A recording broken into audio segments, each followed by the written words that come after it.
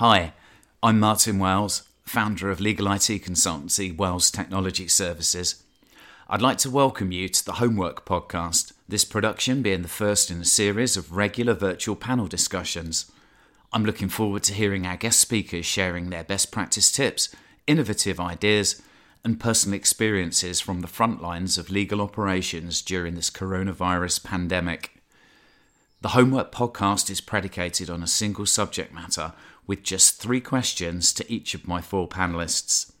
Today, we're focused on the here and now, this brave new world we find ourselves in. I'm delighted to be joined by a distinguished panel of experts, so let's go and meet them right now. Hello, my name is David Newman. I'm co-founder and director of DMC Canatech, part of the DMC Group. We manage print and document workflow providers to the legal and professional services sector and are well known for our agile firm events, which we run every single year, sharing best practice and advising firms on how to embrace and enable Paperlite workflow to support their agile workforce. Hello, my name is Robin Thane. I'm the IT manager at Lanyon Badler Solicitors. We're a mid-sized law firm based in Shropshire, Herefordshire and North Wales. I'm being asked what are we world famous for. I'm not aware that we're actually world famous for anything, but we're fairly well regarded in our local communities. Hi, I'm Matthew Newton from Usha Limited. I'm the Joint Managing Director and co-founder. You may know Usha as we are world famous for being an awesome IT firm for law firms and an awesome provider of cloud desktop solutions. Hi, I'm Chris Bull. I'm a principal in the consulting firm Edge International. We work with law firms primarily on strategy and operational engagements, and we have consultants all over the world, Europe, Asia, the Americas, and beyond. Excellent, and thanks for those introductions. Let's get straight down to business, shall we? Our first question is an obvious place to start. What's your 3 top tips for working productively from home? Robin, you're first up. What's your 3 top tips for working productively from home? What a good question. I think first off, that you've got to create a routine for yourself. It's still work, whether it's at home. Creating a routine, sticking to it, that's important. Secondly, and I think this is easier said than done, is trying to create for yourself a dedicated space somewhere in your house to perform this work where you're not necessarily getting distracted or disturbed. And for those parents out there, I think that's a big ask. And lastly, as an opportunity really, I think, for you to practice with the digital tools you've been given. Improve your digital skill set. Maybe understand how to create a podcast, take part in a podcast to engage more with clients and colleagues. Thanks, Robin. Matt, same question to you. My top 3 tips for working from home are as follows. Firstly, have a defined private working area. I can no longer work from the kitchen table as I did normally prior to the lockdown because of my noisy kids. So I've needed to eke out a private working area that's much needed to be productive. Number 2, I would say check in regularly with your team using a video conference if possible. So don't hide behind your screens. Have a catch-up face-to-face with the team members you normally engage with and try and ask each other how each other are doing, not just focused on work. So try and maintain that human contact. And thirdly, probably an important top tip is to remember to brush your teeth in the morning. I've fallen foul a number of times of coming to brush my teeth at the end of the day just before bed and realising I didn't actually brush them in the morning because I'm not working to my normal structure. So yeah, those are my top 3 tips. Brush your teeth, eh? Some sound and sagely advice from Matt there. David, what tips have you got to give us?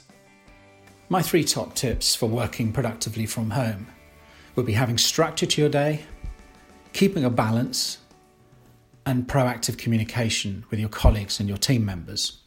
I think structure is really important to working from home. Start as you mean to go on, even if that means the first thing you do, as Gandhi always used to do, was to make his own bed. Make your bed, get up, be positive. Exercise is crucial. If you can and prefer exercising in the morning, stick with it. Make sure you keep that routine going. It will ensure you have a clean head and a positive mind by the time you get back to your desk. The second key point would be to plan. Objectives are really important. What are you trying to achieve by the end of the day? And keep control of that diary. Don't allow distractions to pull you in. When you're working, let your family know this is a period of time when you're going to be working. And turn off social media so that you're not distracted. And then stick to breaks. I need a biscuit at least once an hour. So stick to those breaks and reward yourself for good, solid bursts of activity. Another key top tip for me would be balance. I think it's really important that whilst we're working from home, we keep a balance on what we're doing. What I mean by that is, you know when you work at your best. If you're a morning person, an afternoon person, an evening person, optimize and embrace that part of the day. Make that your golden time and protect it. But equally, protect your family time and protect your own downtime. You need to decompress. We have to look after our well-being. Some people don't like working agile. They don't like working remotely. They struggle with it. So it's really, really important that you keep a balance and look after yourself, not just look after your work. I think a really key part of working effectively from home is communication. We all have the tools at our disposal, the Zooms, the team platforms for collaborative stuff, but it's the simple human touches that are absolutely crucial because not everybody is 100% adapted to this agile way of working. So it's really important you touch base with your team and colleagues. One, to give them support and ask them how they're getting on, but also to agree on priorities, objectives and outcomes that you'll seek perhaps by the end of the day or by the end of the week. And I just think that shows a good spirit that you're all in this together. I think probably the key top tip for me for working from home effectively is communication. And I'm not just talking about the technology at our disposal, be that Teams, the other Zoom collaboration platforms, cloud-based document management, etc., etc. I'm talking about the human element. And the human element's crucial here because not everybody is a natural to agile. They miss the cohort, they miss the office, they miss the catch-ups with colleagues and individuals, which are perhaps easier on a face-to-face basis. So touching base with them on a regular basis is really, really crucial to share the positives, to show your support, to agree outcomes, to agree priorities, and ensure that there's a focus to the week ahead. So that at the end of the week, when you get your virtual beers out on your Zoom meeting, and on our case, we get the guitars out, we have a sing-along, then you've got something to celebrate and reflect on. But everyone has felt connected because ultimately we are all in this together. An important message there from the King of Agile himself. Communicate across your team and eat biscuits at least every hour. Fantastic. Chris, what are your top tips? So my 3 tips for working productively at home. I'm not sure I'm really an expert on this yet, even now. But I think for me, 3 things have worked well. One is having a routine and having that routine kind of fit your preferred working pattern. I'm quite a big morning person, so I'm getting up a little bit later than normal, I must admit. I don't need the commute. And getting downstairs, breakfast, and working early, rest of the family still asleep. Working pretty solidly through the morning, and then have a slightly looser afternoon. That works for me.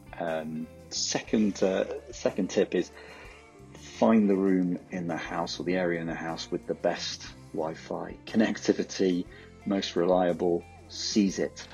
I was working in the kind of offices which frankly don't have the best connection when I first started the lockdown period, and now I've kind of had to do a deal with my son for the room with the router in it, which has made a big difference.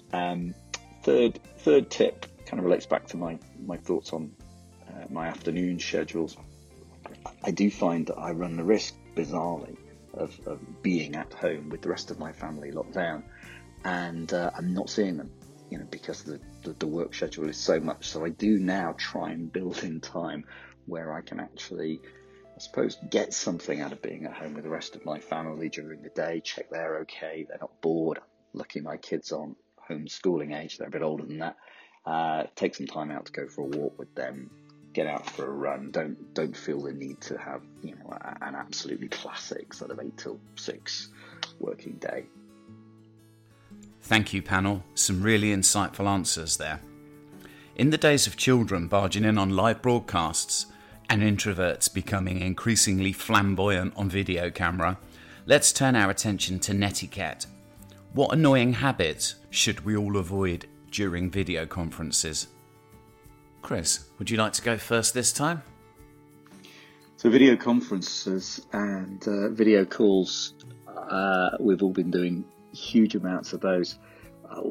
Trying to think about what really annoys me in terms of people's habits on them. You know what? Not very much. Like most people, I've done tens and tens of those in the last month or so, and before that, I'm pretty tolerant of people's behaviour on those. I think the worst thing probably is, particularly on the larger calls where there's more people dialing in, kind of virtual events, is you get the people who kind of switch it on, maybe don't put their video on, and clearly go off and do something else entirely. They're not even just kind of working whilst listening.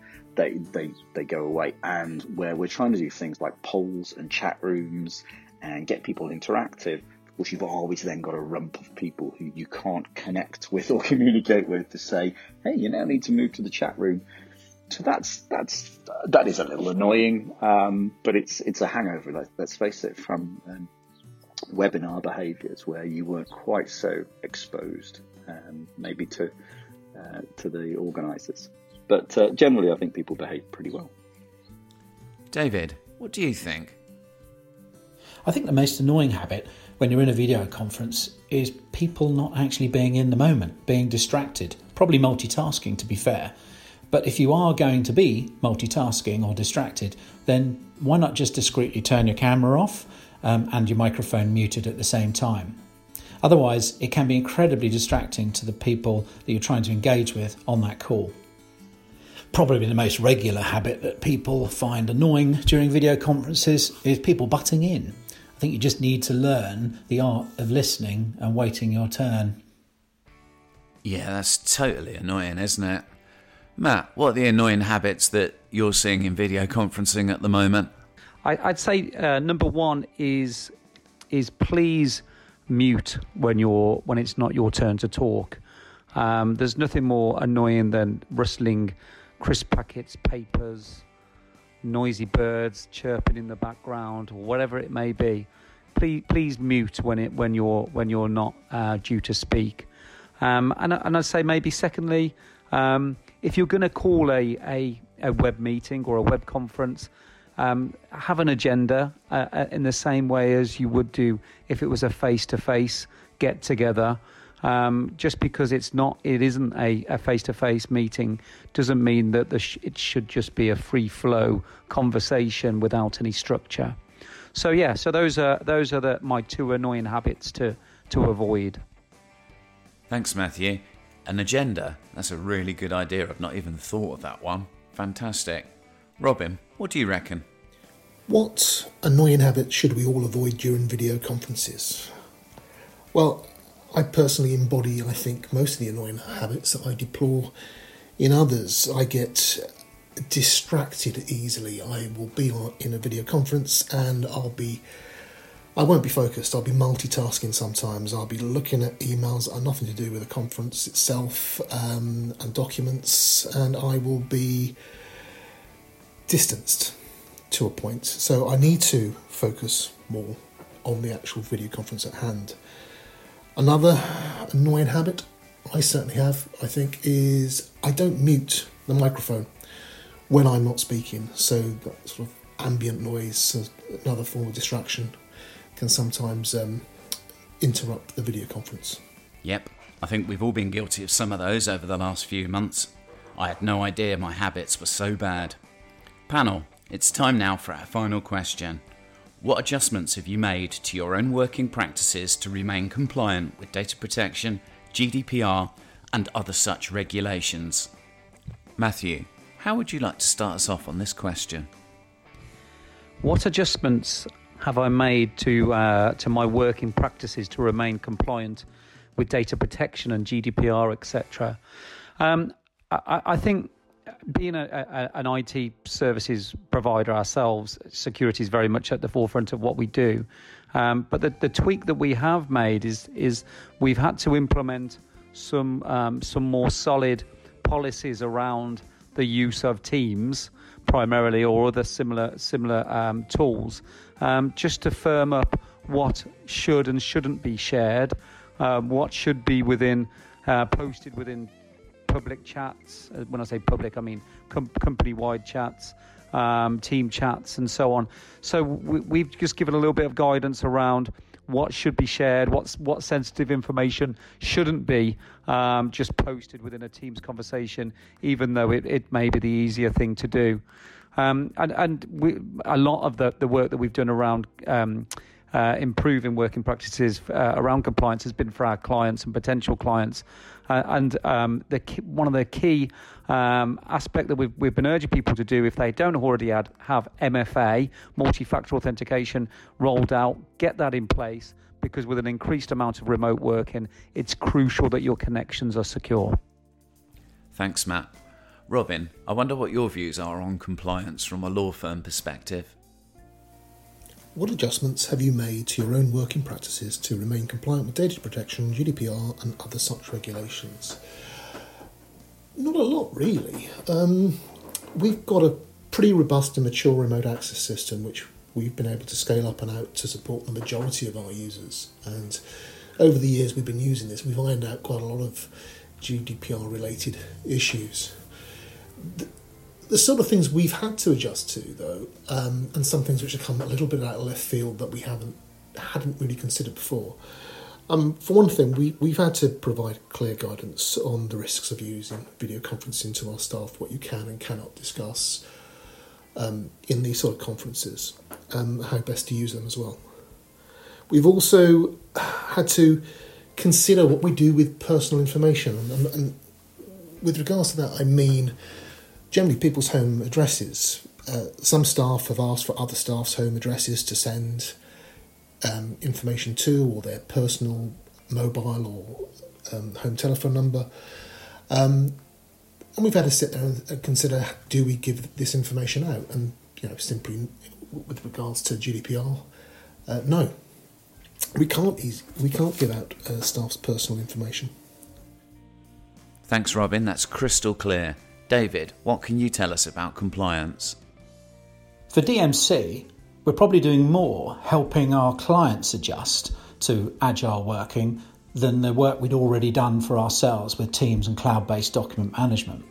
The biggest focus we're having with our clients is helping them to enable paper into a digital workflow. So we're rolling out an awful lot of digital mailrooms and intelligent document capture into their document management system, into their case management system, and into practice management, so that they can share and collaborate on their documents effectively and securely, regardless where their fee earners and their support teams are.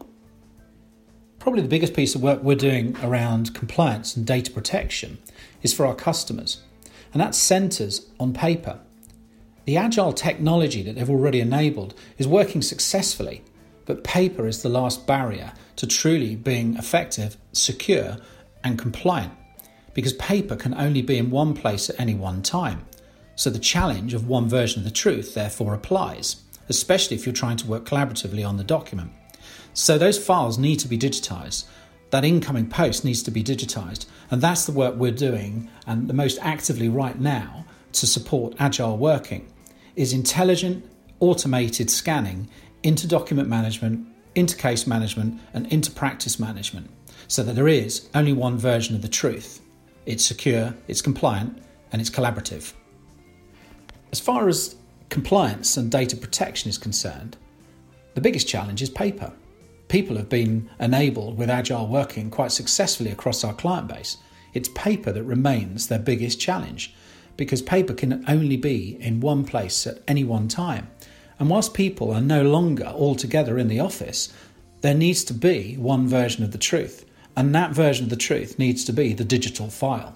So for organisations that don't have a cloud-based or open platform document management system, they need to get that information scanned and shared effectively.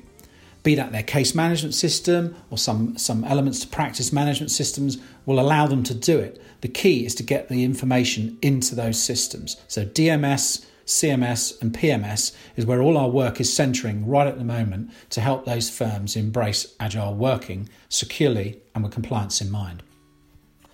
For DMC, I wouldn't say we've made massive adjustments to the way we work because we're quite an agile organisation, and running our own agile events, you'd expect us to practice what we preach. We have cloud-based document management. We've been using Teams in Anger for quite some time, and we've just incorporated e-signatures as well into our document workflows. So we're working completely paper-light and protecting the documents and the versioning controls inside that cloud document management system. Some fantastic answers there. It's really hard to remember to be compliant at times like this. So some good practical advice there to make sure that we all think about what we're doing and how we're protecting our clients' data. Sadly, that's all we've got time for today, and I hope you've enjoyed this, our first podcast. My thanks to our panellists, Matthew Newton from Usha, David Newman from DMC Canatech, Robin Frayne from Lanyon Bowdler, and Chris Ball from Edge International. Please take a moment to subscribe to our podcast and join us in a week's time, where I'll be putting questions to a new panel of luminaries on the subject of managing culture change in a dispersed and distributed workforce. Until then, thanks for listening, stay safe and stay healthy.